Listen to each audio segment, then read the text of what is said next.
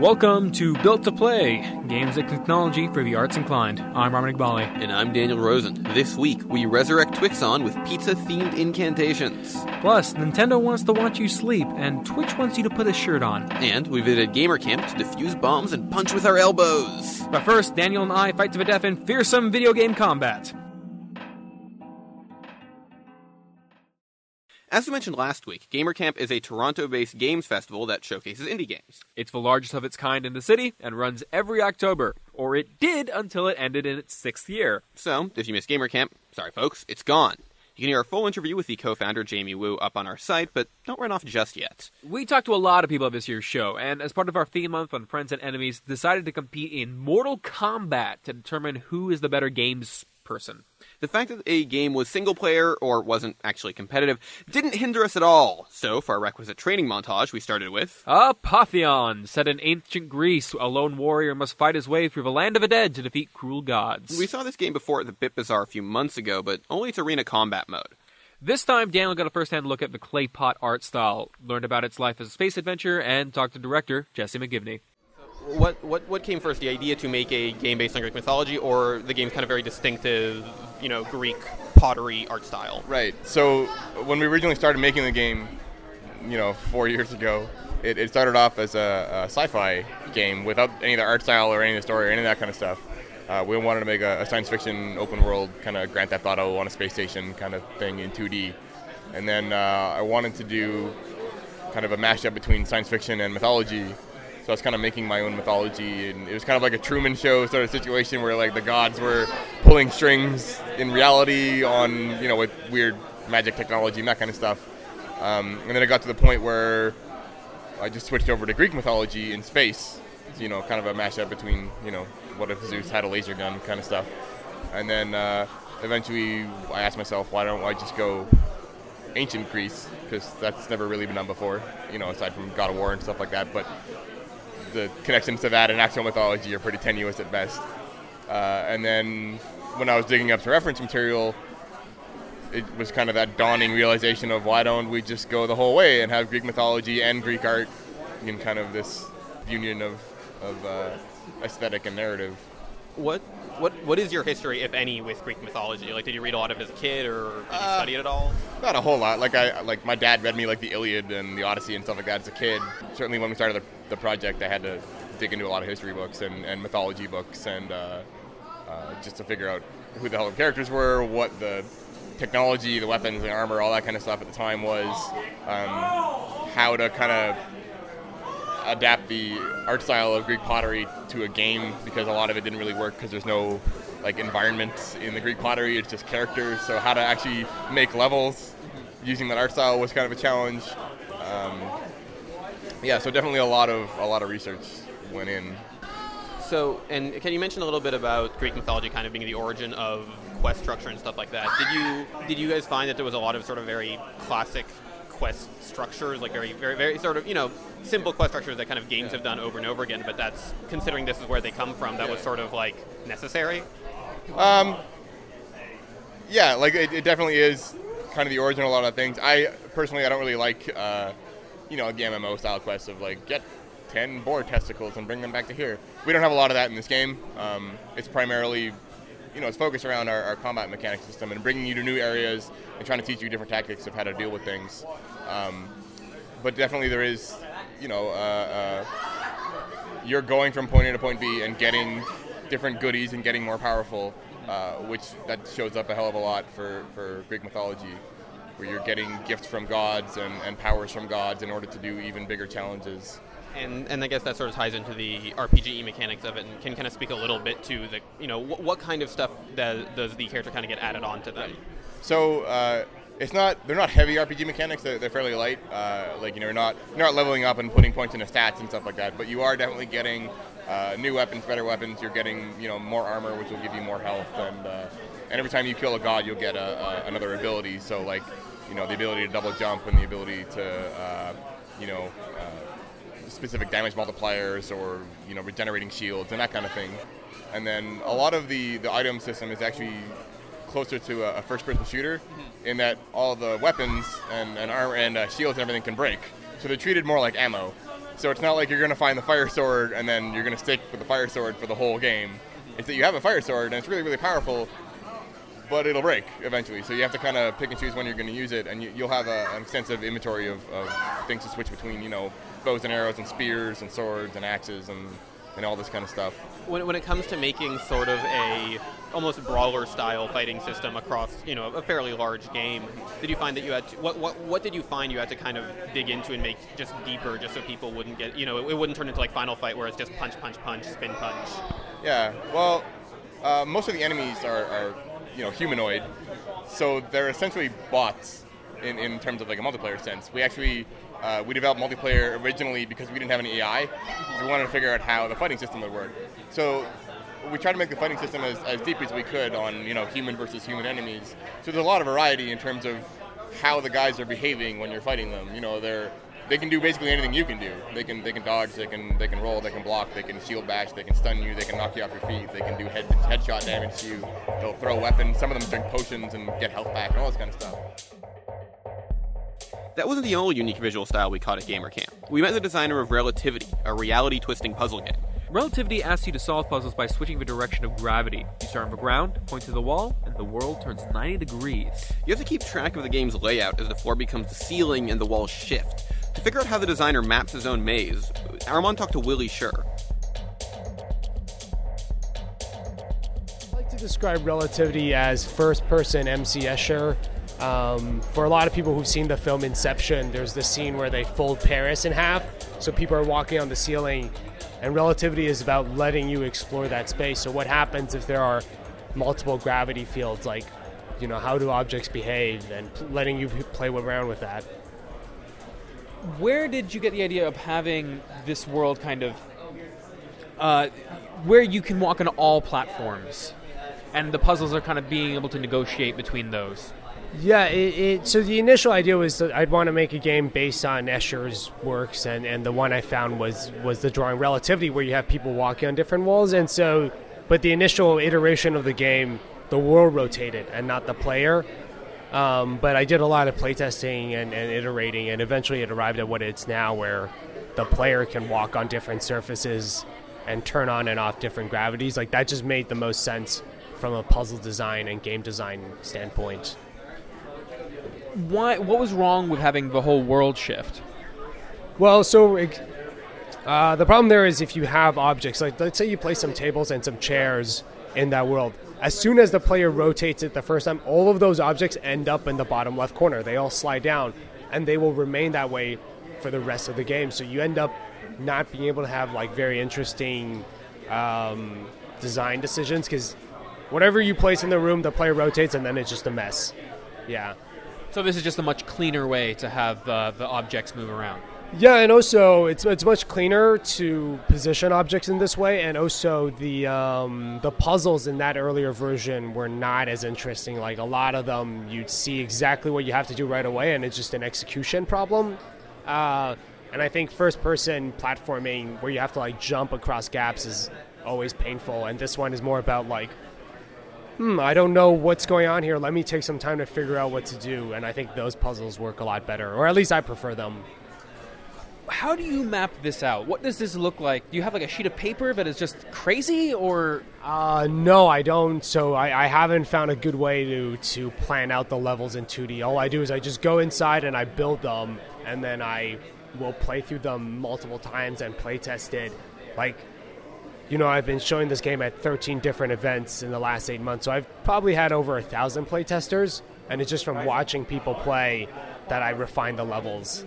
Yeah.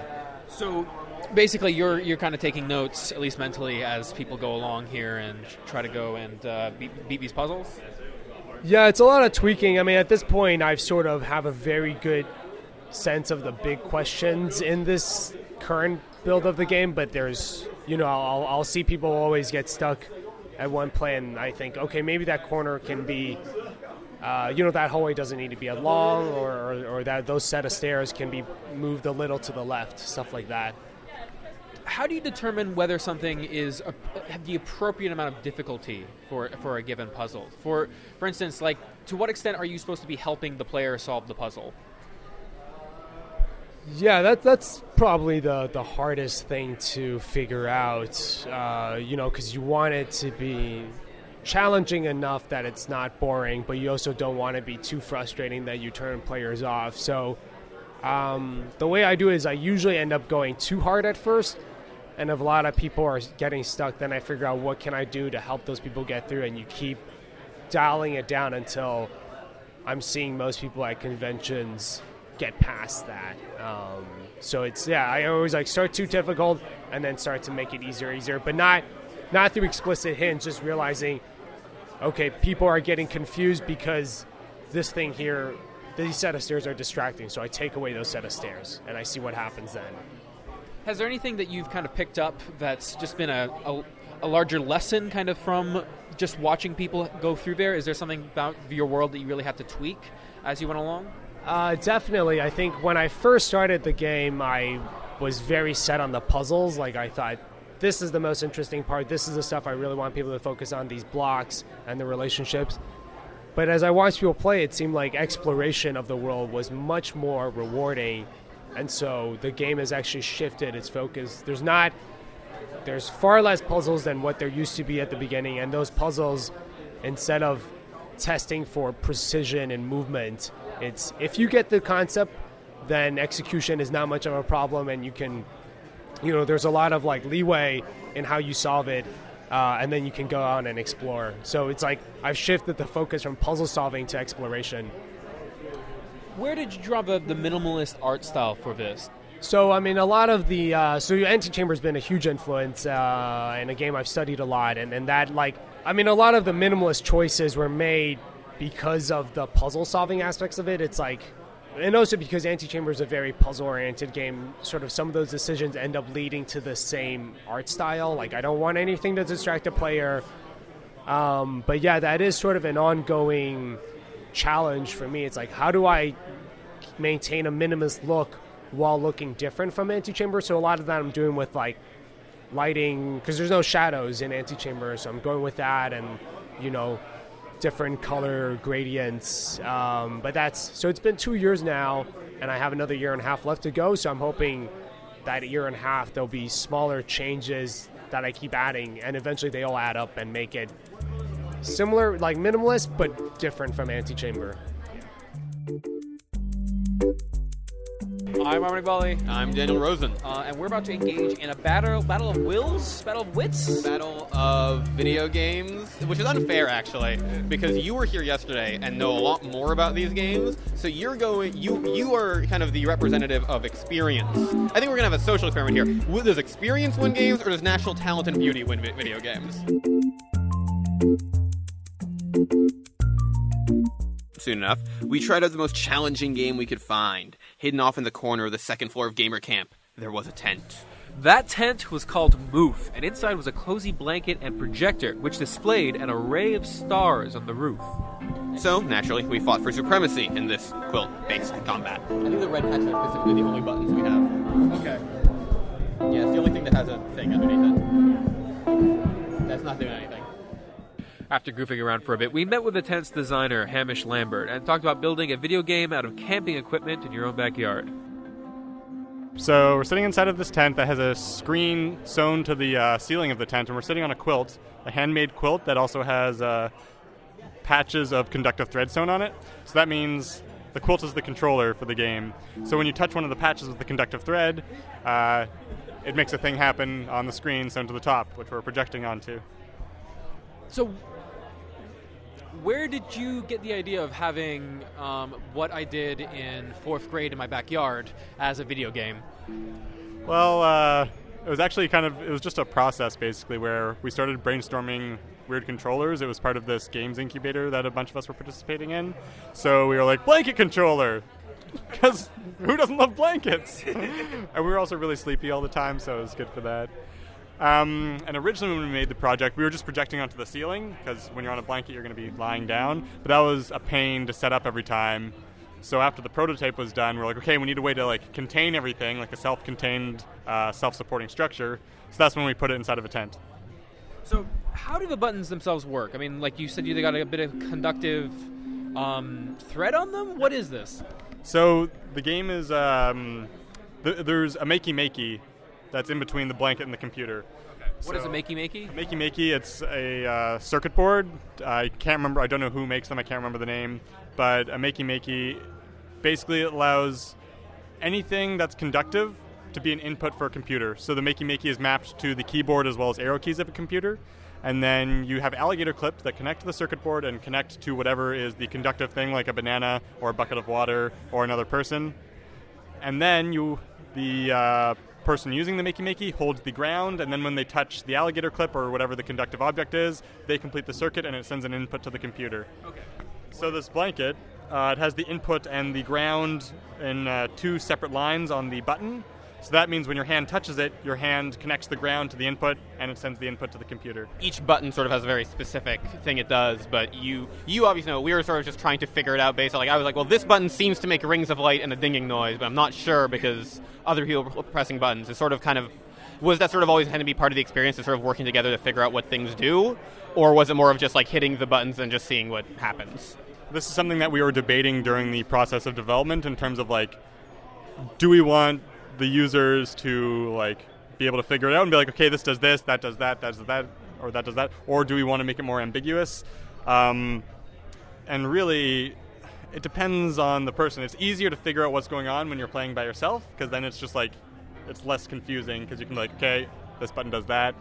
But I think it's more fun with more people, and it's also more fun when people don't care about, like, figuring out the game, because ultimately it's extremely simple setup.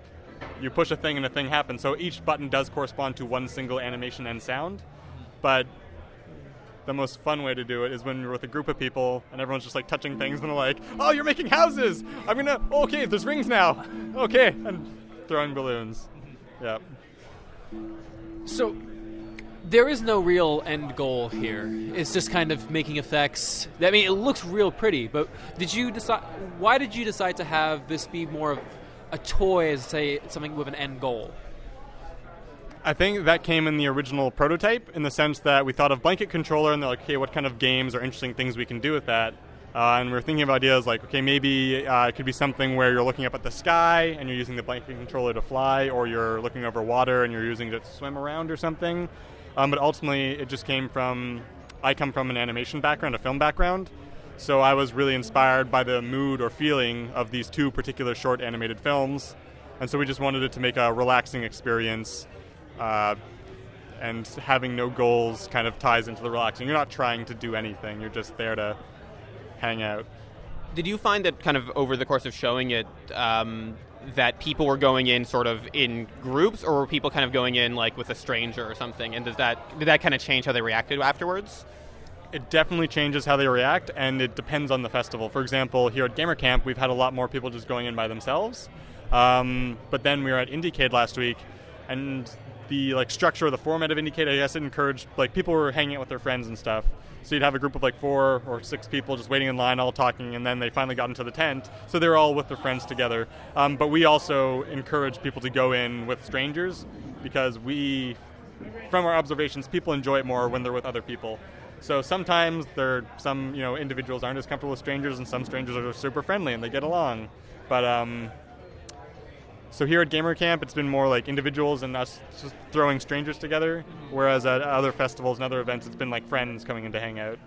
And how do people sort of react when they're just with a stranger? How do they often come out of it? They're usually, like, happy, but there's not like all of a sudden they've become best friends, which would be really cool, but, it's not that powerful, unfortunately. 2 strangers enter one tent, come out best friends? That would be a pretty amazing game you had in their hands. I'll be moved too. Jesse McGivney is an art director based in Oakville, working on Apotheon. Willie Scher is a designer of Relativity, based in Chicago, and Hamish Lambert is an animator based in Montreal. All these games will be available on an internet near you, except for Moof, unless you advise Hamish to build a tent in your living room. We'll have more of our trip to Gamer Camp and the Ultimate Smackdown later in the show. Alright, I think somebody else wants in. I think we are very confused. So, Halloween was this week, and while we have no spookums, we do have some scary news! Beginning with the tale of a slasher. A Price slasher, that is. If you live in the U.S., the Microsoft Cutter is in town because the company will temporarily drop the price of the Xbox One by $50, putting it at $350 US fun bucks. In comparison, the PS4 is $400 right now, and the Wii U is $300. Actually, if you go to GameStop's site while this promotion is going on, they list new Xbox Ones as cheaper than used ones, which is hilarious and a beautiful thing. The sale actually only applies to the US and not Canada, where we also have a $450 PS4 for some crazy reason. Remember when they made a big deal of it costing $400? Yep, no, it's whatever reason. The price difference between the Canadian and US dollar is such that this is for some reason reasonable, and I don't like it. Weak dollar, betrayed the gods, Queen hates us. There's a lot of excuses. This made us realize that it's been a full Gregorian calendar since we stood outside in the cold and asked people why they were buying these hunks of practice and wire, and I figured we should talk about us ourselves, how they're doing. Are they worth it? So what do you think? I mean, I mean, the PS4 seems to have a couple games for it. Bloodborne is coming out. If it was a matter of buying it this holiday season, I don't know what I would be buying the game with right now. There just doesn't, there's a lot of indie games on there. Yeah. But there's also a lot of indie games on the PS3. all those indie games every single indie game that's on the PS4 is either cross-buy with the PS3 or the Vita. Yeah. And honestly, I think they're probably a better experience on the Vita, except for maybe Towerfall. Yeah. There's And at least for the Xbox One, they have Sunset they have Sunset Overdrive. They have now, less yeah? exclusives overall, though. They have Sunset Overdrive and Yeah.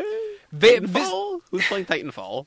Well, okay, so let's give it the benefit of the doubt. What would the PS4 be if you were in the market for a console right now? Would you be looking for a PlayStation 4? Would you think? I would probably be more interested in the PlayStation 4, if only because Sony's exclusives, for whatever they're worth, have only been slightly more. I like Uncharted a little bit, right? And I don't really care about Halo or Gears of War. They both have solid racing game exclusives, so... Well, Forza has apparently... Well, Forza isn't great. Apparently, Drive Club was a complete mess at launch. Yeah, so but there's still Gran Turismo 7. There was Gran Turismo 7 coming out, you're right. And for people who do care about that stuff, I guess that is available for them. Not that any of that interests me at all, but... Yeah. It's one of those things, like, if I had to say, like, Bloodborne is more interesting to me than Sunset Overdrive. That's sort of where I'm at, but neither one is... Like, Bloodborne seems cool, but... It's not out yet, and I won't know until February. It's not really a holiday season game. There's also the Order 1866. That game looks cool, but it's also basically a cover-based shooter. Yeah, I have no idea what that game... It's hard to kind of envision what's going to make that game unique. Honestly, if somebody put a gun to your head and say, you're buying a console this holiday season, what do you buy? I would tell you to buy a Wii U. Oh yeah, totally. No, it's super weird, but yes, that's not a thing I would have said a year ago, or even I guess half a year ago. But Bayonetta 2, by all accounts, is really good. Smash Bros is a game most people want to play. Mario Kart is decent. Mario Kart 8's really solid. Mario 3D World's one of the best Mario console games since the Galaxy games, basically. Which isn't saying much because it came out right before, but it's a really good game. Is what I like it a lot. Smash Bros seems really great. Bayonetta 2 seems really great. Like, it's weird, but the Wii U has the most solid lineup going right now. Which makes sense because Nintendo's had more time to set up exclusives. To be fair, they're the only people making games for their machine, but Nintendo makes better exclusives than Microsoft and Sony, and kind of as far as history goes, and third parties can't crank out games fast enough. Do you think that this is desperate or this is calculated? Because this is like the Xbox One is still selling more than the Xbox 360 did at this point of its life cycle. I think Microsoft's very happy with how the Xbox One is doing. I think maybe Microsoft higher up is upset with how it's doing in comparison to the PS4. Right. Nobody could have really predicted the PS4 doing as well as it did. I have a feeling they're looking at this holiday season as their chance, not necessarily to take back, a lead or something, but definitely as their chance to sort of even things out a little bit and improve their PR base among consumers. I mean, that makes sense considering that where the place they've really been lagging is PR. And it just doesn't feel like they've had a lot. The thing is, I don't know if Sunset Overdrive is going to make that leap. As we've talked about before, it's hard these days to make a console decision based on single games, just because there is no such thing as... Because it's so divided already, right? So, like, you're either going to... There are the people who are already fans of Halo, and they're going to buy... They were already going to buy the Xbox One, so it's not about convincing them. Yeah. There's no... This stuff kind of has to come incrementally, and I don't think Sunset Overdrive is necessarily going to bring the flood that they're hoping. I don't for. think it is. I think it's just one of the things that it's another nice check mark in the in the list essentially. I think the only game I see people buying consoles for this holiday season is Smash Bros. Right. Because Smash Bros. People who don't own Wii U's will buy it. I know 3 or 4 people who are doing that already, and that's just a thing that's happening. Well, moving on to another kind of ghost story is the Xbox Entertainment Studios and what's left of it.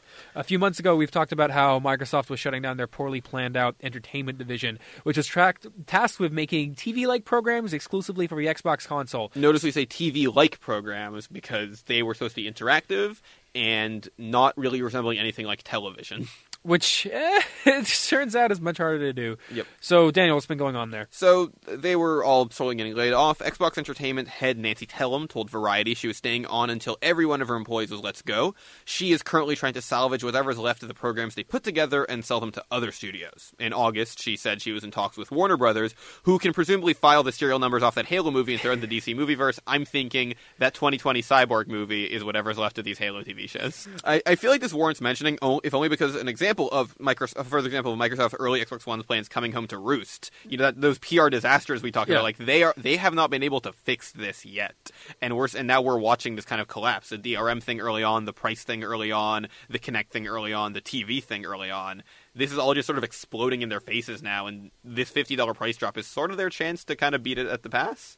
Yeah. A $350 console is a big deal, especially at this point. I believe it took the Xbox 360 16 months to drop by $50. Yeah, this is happening early. I mean, to be fair, it's not a permanent price drop. No, but it's one for when people are buying the majority. The majority of people are buying your console during the year. This is the biggest sales season of the entire year. It might year. as well be a permanent price drop. Yeah, and it's something they're going to have to come back to at some point, because I don't think you can't have the sale this year and then not have the price either at that level this time next year or redo the same sale. Exactly. Anyway, speaking of things that are permanent and sad and depressing, once upon a time you could order Pizza Hut directly from your Xbox 360. But those days are long gone for the owners of a shiny new Xbox One that they purchased for only $350.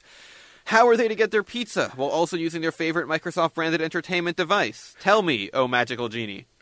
Well, Microsoft has some good news from you, pizza-loving player. They've teamed up with Domino's for a brand new next-generation pizza ordering app. Domino's, you say? The world's worst pizza? I don't know. They're like fifth? Opinions expressed by Daniel Rosen may not be opinions built to play. Opinions expressed by the genie of Built to Play are almost certainly the opinions expressed by Built to Play. Exactly. He controls us all. We don't know much about the app, but we do know it's only coming to UK markets for now, because apparently ordering pizza from your couch with a video game box is somehow distinctly un-American. I mean, if you're in the UK, they're not as big flag fans, but they are big fried food fans. Yeah, but I thought British pizza was terrifying. Didn't they call it like Tony bread? I'm pretty sure that's a racist thing. What fantasy world? Like, did you get this from a Professor Layton game? Like, yes. Yes. There was a puzzle. We have one large round Tony bread, and we have to slice it into exactly enough pieces for 16 and a half people. The half person is under Professor Layton's hat. How do you cut it up in time? By the way, I said Professor Layton. You would think I should say Professor Layton's, but actually it's like Surgeons General. Okay.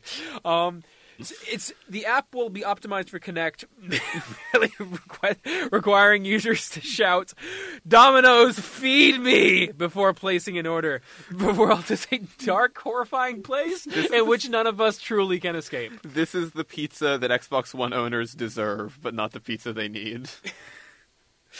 It's, like you want a scary story? Imagine somebody sitting in their room, raising their Xbox One controller and yelling, "Domino's, feed me!" See, I think that's not enough. What you need is 6 people in the room saying that in a choir-like chant as they bow towards their Kinect. You know, if you say "Domino's, feed me" 3 times in the mirror, Hatsune Miku shows up. Speaking of terror, speaking of night terrors. Nintendo is trying to count your money while you sleep, meaning that it's quarterly earnings reporting season, and Nintendo, just as always, is ready to show up their continued plummet into the dark side. They would actually be showing us that if they hadn't somehow Smash Bros. Managed to Smash Bros. Eke out a Smash Bros. Profit Smash Bros. For the first time in, I think, 3 quarters? Yeah, by plunging into the dark side, they literally went into the black. Yeah. For a change. Somehow. According to their earnings release, Nintendo is posting a net profit of $224 million for its July-September quarter, which isn't a ton.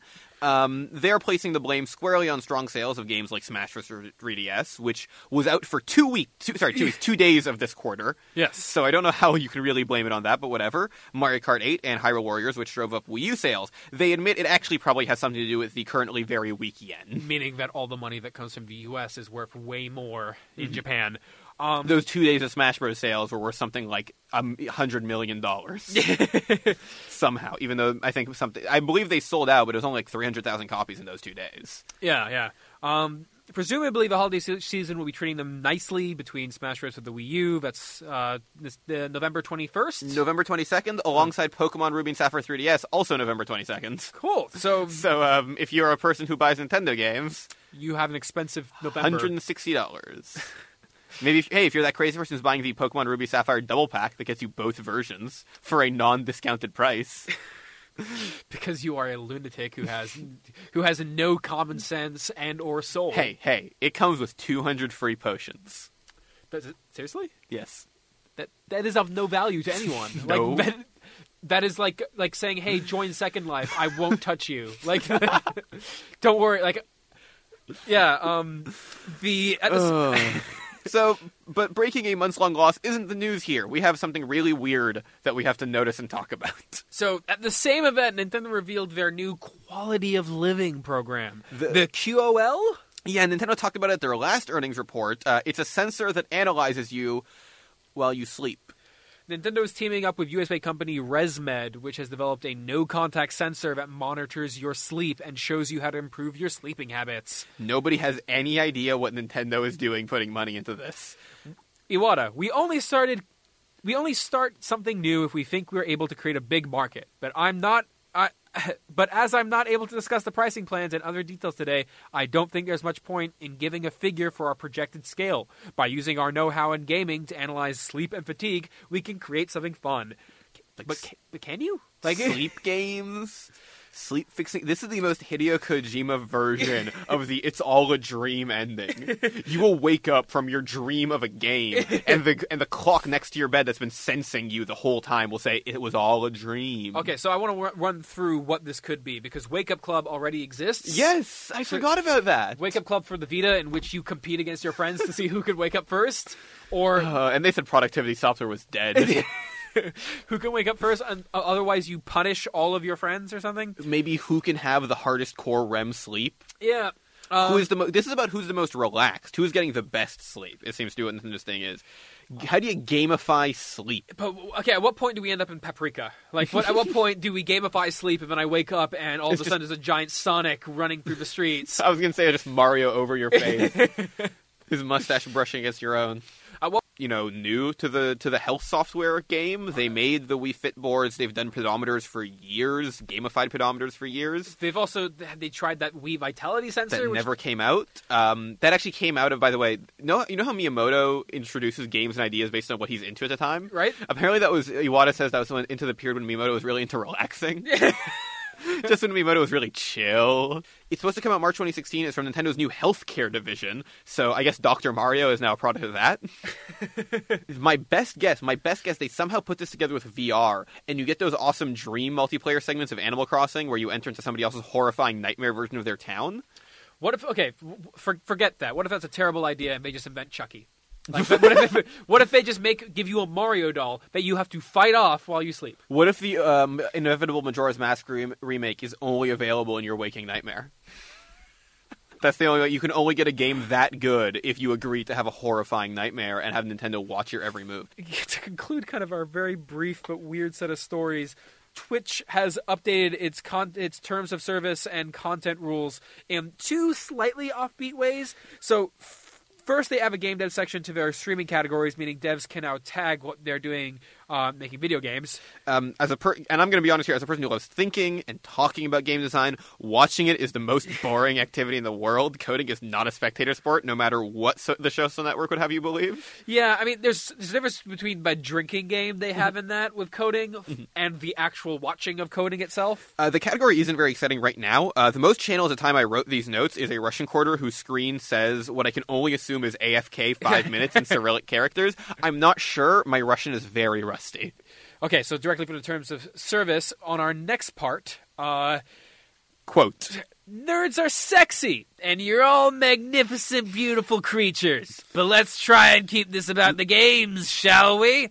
Wearing no clothing or sexually suggestive clothing, including lingerie, swimsuits, pasties, and undergarments, is prohibited, as well as any fully nude torsos, which applies both to the male and female broadcasters. You may have a great six-pack, but that's better shared on the beach on a 2-on-2 volleyball game, blasting playing with the boys. that may have been the grossest possible voice, the scariest Halloween treat you could have given anybody. So this may have been the result of a shirtless streaming epidemic, but it's most likely the result of the Amazon buyout. But it might just be plain old American decency, getting at the little guy. He just wants to let it all hang out. So, I mean, this has to be... There was that example with Playroom way back Yes. at some point, and that's why there's no, when you use Playroom, there's no way to actually get this Twitch anymore. Right. It's all Ustream because people were just naked or did porn in their living room. I love that so much, that there was just homebrew porn. The most impressive game developed on the PS4 was sex. One could argue that the PlayStation 4 has done more for the natural evolution of the human species than any video game console has ever done in existence.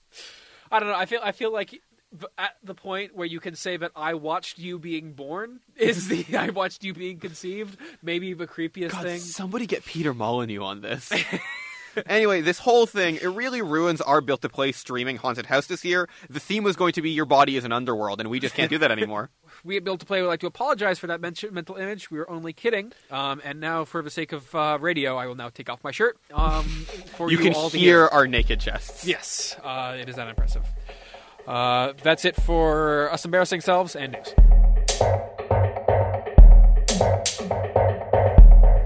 Let's get back to the competition, shall we? So, to recap, Armin and I have gone to Gamer Camp, a local indie game festival, to determine who is better at video games and an overall better human being and more attractive and stronger and everything, really. So far, Daniel's in the lead, but we've only really fought each other in tent warfare, so I think I can catch up with this next one. Both of us put on a set of gloves, each filled with sensors, and we fought to be better at high fives, fist bumps, and teamwork during a round of Space Bro Justice Rocket. It's a game where you fight through monsters with a friend through the power of secret handshakes. Here to discuss how Space Bro went from a simple high five to a fabric glove that helps you save the universe was Nick Cornick. Basically, we started off with the premise of, wanting to make a game about just being like, hey, bro, high five. And from there, it evolved into, we wanted to make a game about the secret handshakes between really, really close friends and how to people, from the outside, they look like total chaos. But to the people doing them, it's like everything makes sense and, they're really easy to, get into and they're really excited about what they're doing. And then Louis, who is the artist on the game, was like, I want to draw aliens this week. I want this game to be in space. And then Space Bro was born, who were two other participants in the program. So we did a 1-week prototype that was using, the original High 5000s, the 1.0 or whatever, were made with, rubber kitchen gloves and a sock. The sock, basically you slid a sock onto your arm for the elbow pad and then put, a rubber glove on for the high five and fist bump sensors. We wanted something that would be a lot more comfortable to wear, because rubber gloves, when you slap them together, turns out really painful. Who knew that, slapping rubber against your hand over and over would hurt? To be fair, Armand just punched me in the elbow a bunch of times. So, yeah, now imagine how bad that would have been otherwise. yeah. So how did you guys put together the High 5000s? So it's a lot of work, honestly. It's hours and hours of work per glove. It was mostly done by me and my mother, actually. I'm really lucky. I've got a mom who's a really great seamstress, so she helped out a ton with making them. But yeah, so the first step was Louis had done all the art, and we decided that we wanted the gloves to look as close as possible to what the characters were wearing in the game, just as a way of really bringing people in. If you're gonna put on a wonky glove, you might as well have it be that when you look at the screen, you see a character wearing the same wonky glove. But yeah, essentially we just, we made these custom gloves. The sensors themselves, we had to experiment a little bit with different technology. So the first version of the gloves, the prototype version, used impact sensors. But those, as they worked, but you had to hit them so hard that that combined with the painful rubber gloves made it that nobody could play our game for more than a few minutes without coming away in significant amounts of pain. So that's not really a good thing to have with your game. So what we ended up doing eventually was kind of took inspiration from the way Dance Dance Revolution pads work, which are basically that you have two conductive materials separated by a foam that has little holes in it, so that when you press down on it, the materials make contact where there's the holes in the foam, and then the moment you release it, the foam pushes it back out and breaks the connection. Part of what I like about having a game with custom controllers is that you don't have like any barrier to entry, or rather everyone has the same barrier to entry. You know, as someone who plays a lot of games, I can pick up a controller from any game system and just kind of know, like, I just have the reflex of putting my fingers at the right places and, like, you know, knowing where I need to hit buttons and stuff like that. But anyone who didn't play a lot of games, you hand them the controller and usually they're a little bit awkward with it. But something like this, like, no one's used this before, but everyone knows how to high five. So you just put a glove on someone and tell them to high five each other. They don't even think of the fact that they're wearing a glove. They're just going to high five.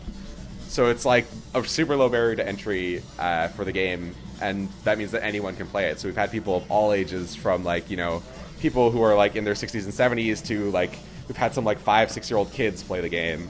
And they can just pick it up and they instantly know what they're doing, and that's super fun. And, I mean, when it comes to, so now you kind of showed it to a non-gamer crowd and gamer crowd, how do you find that people sort of, kind of, in that difference react? Do you think that, and also in terms of that, did you find people playing in groups, or did you kind of find, you know, two strangers ended up just high-fiving each other? I think it's been pretty much a mix of both. You know, we have a lot of groups come in because I think a lot of these kind of events, people tend to go with their friends.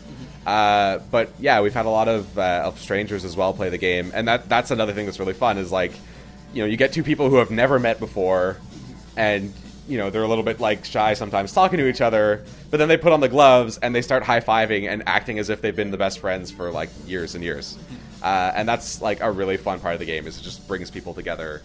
So the promise of Space Bro is that with these gloves, you can become the ultimate bro. Yeah, I mean, you've got no choice, right? Like, the gloves are high-powered weapons powered by platonic energy. So if you're not friends, you can't actually play the game. So everyone who is actually able to play the game, it just proves that they're friends. Even if they didn't know it before, well, now they've just found out that they're lifelong friends. I feel like you have the perfect slogan on your hands. Space Bros, you've got no choice. Bros or else. That's a little bit creepy. Yeah. But yeah, no, it's just really fun. Like, I think it's a good, like, icebreaker game for just, you know, any people who've never met, to just be like, hey, I don't know you, we don't even know each other's names, but we're just going to spend 5 minutes high-fiving, and we're going to have a great time with it. When it comes to multiplayer games and co-op stuff, oftentimes you have this sort of separation between people because you have controllers and stuff. Do you think that having this sort of physicality to the multiplayer experience, in terms of actually touching somebody and hurting them on occasion, Armand, do you think that sort of adds to the level of, you know, cooperation or even immersion to the way we approach the multiplayer experience? Oh yeah, definitely. I think there's definitely something just emotionally that you don't necessarily get when you're not, like, actually interacting with each other in physical space as compared to, like, digital space. Like, I'm a huge fan of local multiplayer games just because of, you know, how much more fun it is to, like, you know, freak out and, like, laugh, and that when there's other people, like your friends, in the room playing with you. But even then, there's always that separation of, like, we're all sitting next to each other, but we're not looking at each other, right? We're just all staring straight ahead at this screen. So, like, Space Bro, we actually made a real conscious decision when we were making, like, the controllers and that, to have two right-handed gloves. Even though, like, technically it would be easier to, like, always be looking at the screen and have one person with a right and one person with a left so that they could just, like, kind of high-five in the middle. But then we realized that, like, an essential component of, you know, high-fiving and that is facing the person. So by having, like, two right-handed gloves, it forces people to, like, really turn and, like, look at each other and high-five.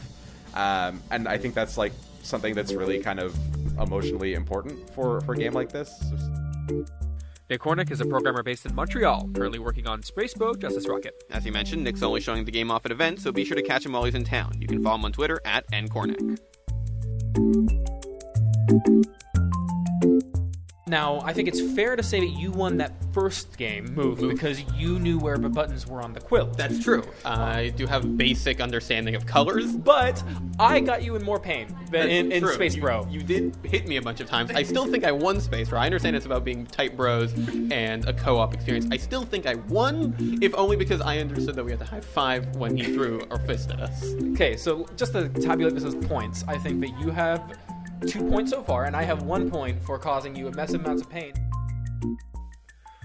So, one of the most violent games I've ever played is Johann Sebastian Joust. Not because you kill people, but because it reveals the dark nature of man. In JS Joust, each player holds a controller. If the controller moves suddenly, you lose. The aim is to get your friends to move so that the motion sensor picks up an awkward twitch. But in practice, you're pushing, shoving, and kicking your friends, or soon-to-be enemies, until they drop the controller in mid-defeat, all the while you keep your controller steady. As long as you don't come away with any bruises, it's a super fun game, and one that's inspired other local multiplayer games. Take, for example, Henka Twist Caper. So everybody moves across. Okay, so the name of the game is Henka Twist Caper.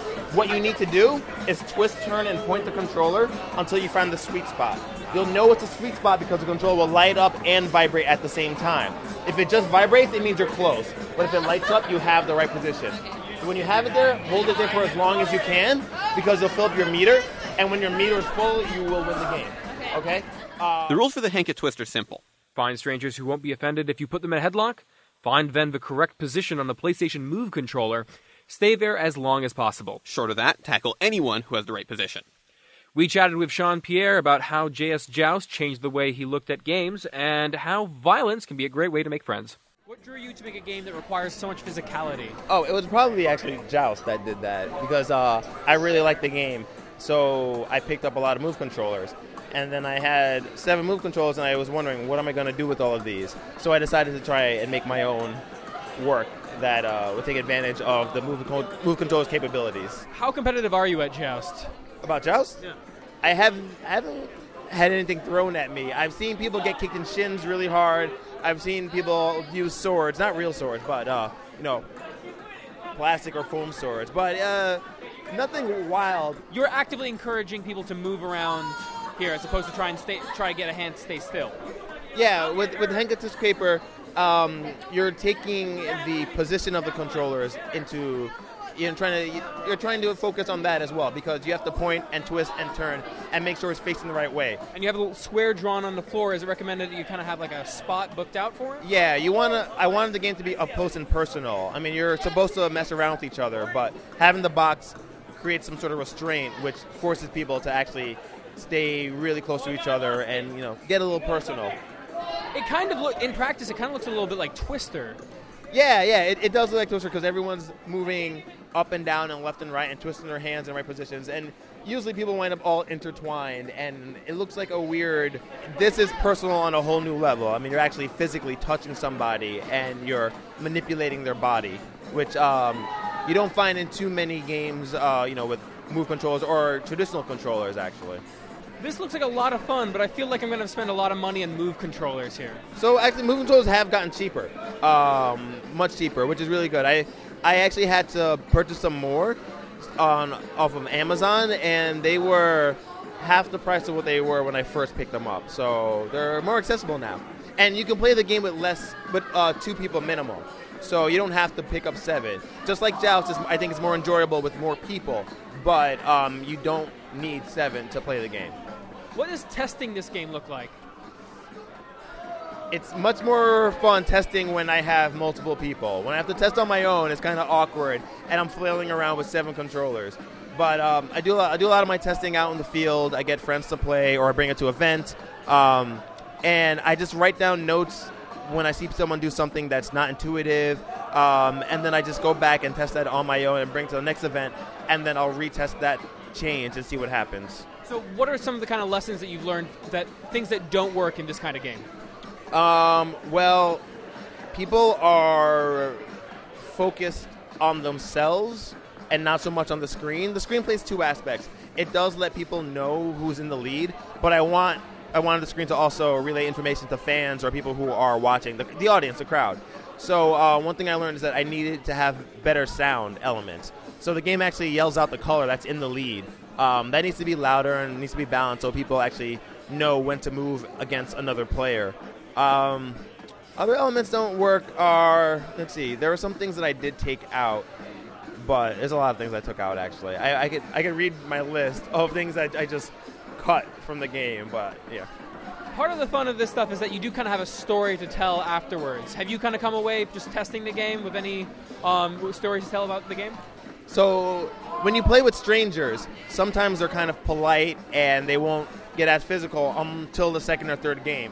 But then when you watch friends play, they take it to a whole new level. I was playing in New York once, and someone jumped on their friend's back and kind of rode them around trying to figure out what to do.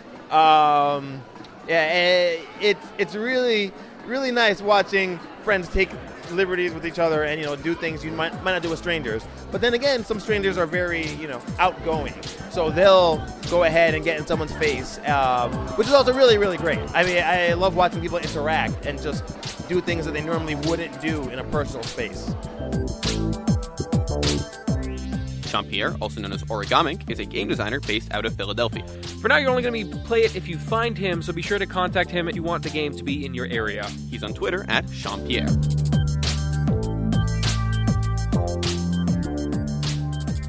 After getting our butts handed to us by the game designer of the Henka Twist Caper, we thought we'd move on to an easier game. Which is why we started defusing bombs.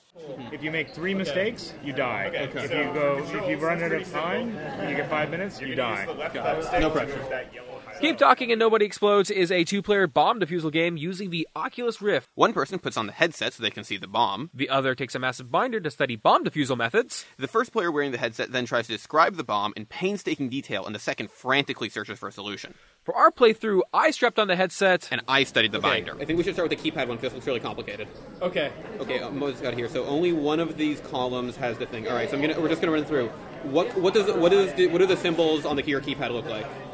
A circle with a smaller circle going outside it. It's kind of like a cursive O. Okay, wait. All right, I see one of those cursive O's. Okay, I only see one of those. All right, tell me what the other ones look like. It's an upside down question mark. Okay. It's the kind of an inverse of a euro sign with umlauts up top. Yes. It's a backwards C with a dot inside. Okay, so you're going to want to hit euro, backward C, then cursive O, then question mark. Sorry? Did it work? Yeah, there's a light on. Okay, perfect. I'd like to say we made a pretty good team. Some of us might have been better at teamwork than others, but for the most part, the first bomb was a piece of cake. The second bomb, not so much. The light did not go on. Okay, so something with those other 2 wires that you didn't cut. We got 3 seconds left. Oh, well, we're dead. Cut them. So to see who designed this game around communication and gamified specificity, we talked to Brian Fetter. Are the puzzles for each one randomly generated, or is it just sort of certain, essentially sets of levels? So basically what the game consists of is 11 different module types, where each of those module types has its own page in the manual. The state of each of those modules that's picked is going to be random every time, and which means that you'll have to use different information from the manual in order to be able to solve it. So essentially, anytime you start the game, you're going to get a different bomb and a different way of solving it than any other time you play. Where did you guys kind of get the idea to start making this kind of game? So we actually started in January at the Global Game Jam. So we'd actually brought our Oculus Rift DK1s because we were really excited about making a virtual reality game. We'd had them for a while, we tried all the demos, and we wanted to make our own content. While we were trying to think of something that we could do, we had a lot of people coming up who would say, we haven't tried virtual reality before, can we try it? So we set up some demos, and people were playing around with roller coasters and things like that. And there's a big crowd that would form around it. And we thought, there's a lot of people just standing there doing nothing, and it'd be great if people could all be playing, even if there's only one virtual reality headset. So we started thinking of different concepts, and the one that really won out for us was the bomb defusal because of how common it is in TV and movies and things. Yeah, there's not a lot of, at least from what I've seen, a lot of multiplayer games that utilize the Oculus or virtual reality in general. Is there something to kind of making this multiplayer experience where one person technically has a screen and the other person has no idea what's going on? Is there something to the kind of the way that changes the interaction between people? With respect to virtual reality or just respect to multiplayer? Okay.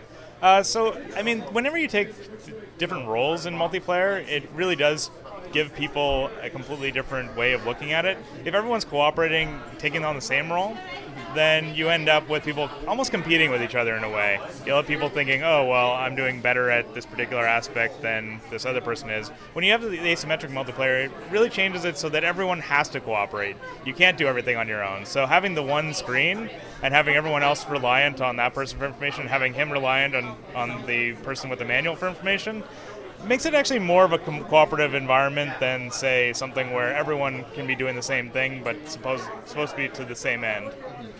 Even if you're not necessarily sharing a screen, you still have to communicate or else the game can't go through. So you're saying kind of more people, can the game be played with more than 2 people? Actually, we think that it probably plays better with more than 2 people. So you can only have one person in virtual reality, but you can definitely have as many experts as you want. There's obviously a diminishing returns once they can't get around the same manual. But at a party, you could definitely see 3-4 people on the manual.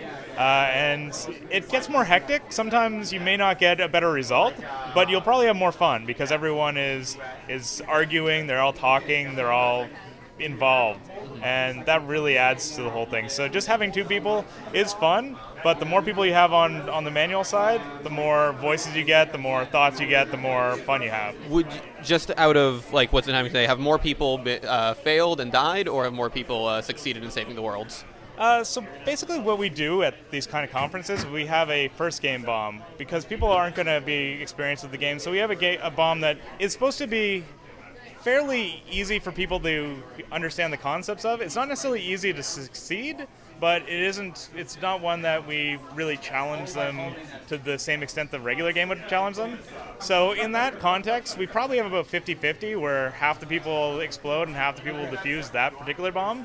Once you get into where the full game is, once you get into what we call the normal bomb, tends to be around 3 to 5% of people actually succeed at it and everyone else explodes. And what is and I noticed there are 3 sets. What's the highest level of bomb? Are there and I saw there were 6 modules on the normal. How much harder does it get? So the first game has the same 3 beginner or easier type of modules every time. Normal can actually go from 3 modules to 10 modules. So there'll be everything from it'll pretty much be everything from the manual aside from a special class of module. So a special class puzzle. So you can really modify the normal bomb to have a difficulty that scales quite well. The other bomb is the hardcore bomb. The only people that actually have succeeded at that are the developers. And what it does is it takes away usually you get 3 strikes and you're out. With a hardcore bomb, first mistake and you die. The other thing is that it adds in a type of module where you can't actually solve it. It just keeps re-triggering and you have 45 seconds to deal with it. So it adds a distraction from what you really want to solve, but if you don't deal with it, then you die. You said you saw it all on movies. Was there a particular bomb defusing scene that inspired you guys? There's a show called Archer where the main character is in a blimp trying to defuse a bomb, and he's trying to communicate with the ground station. And there's a bit of a flaky communication channel. Second letter is M as in Mike or N as in Nancy. God, you of all people. What? Archer? Me of all people, what? Nothing. Mm-hmm. Ray, hun? Okay, so. You can say okay. Oh my God. Ray, can I shoot him? In about 5 seconds, honey. Lana, be careful. Jesus, the helium. Right after he cuts the solid green wire. The green color is solid or... That kind of silliness was probably the biggest inspiration for the nature of our game, rather than being something that's far more serious and technical, which isn't what we're trying to go for. We're trying to go for a silly, fun party game that's also very challenging. Brian Fetter is a game designer from Ottawa, working on Keep Talking and Nobody Explodes. If you pick up an Oculus Rift VR headset, you might be able to play the game soon, but till then, Brian's just moving between events. Keep track of him at their blog at keeptalkinggame.tumblr.com. So, final score for all that? I think I'm bad at math, but I'm gonna say like 7. Okay. Here's Heka Twist Party. That we sort of tied on that one. Yeah. That was a 1-1, and then we played Needhog. Yes. That's sort of not really a tiebreaker, but sort of a definition of how much. Because at that point it was what we decided it was 4-2, and then it was 5-3, and Needhog was something like 17-3. I wouldn't put it that way. I would put it closer to 10.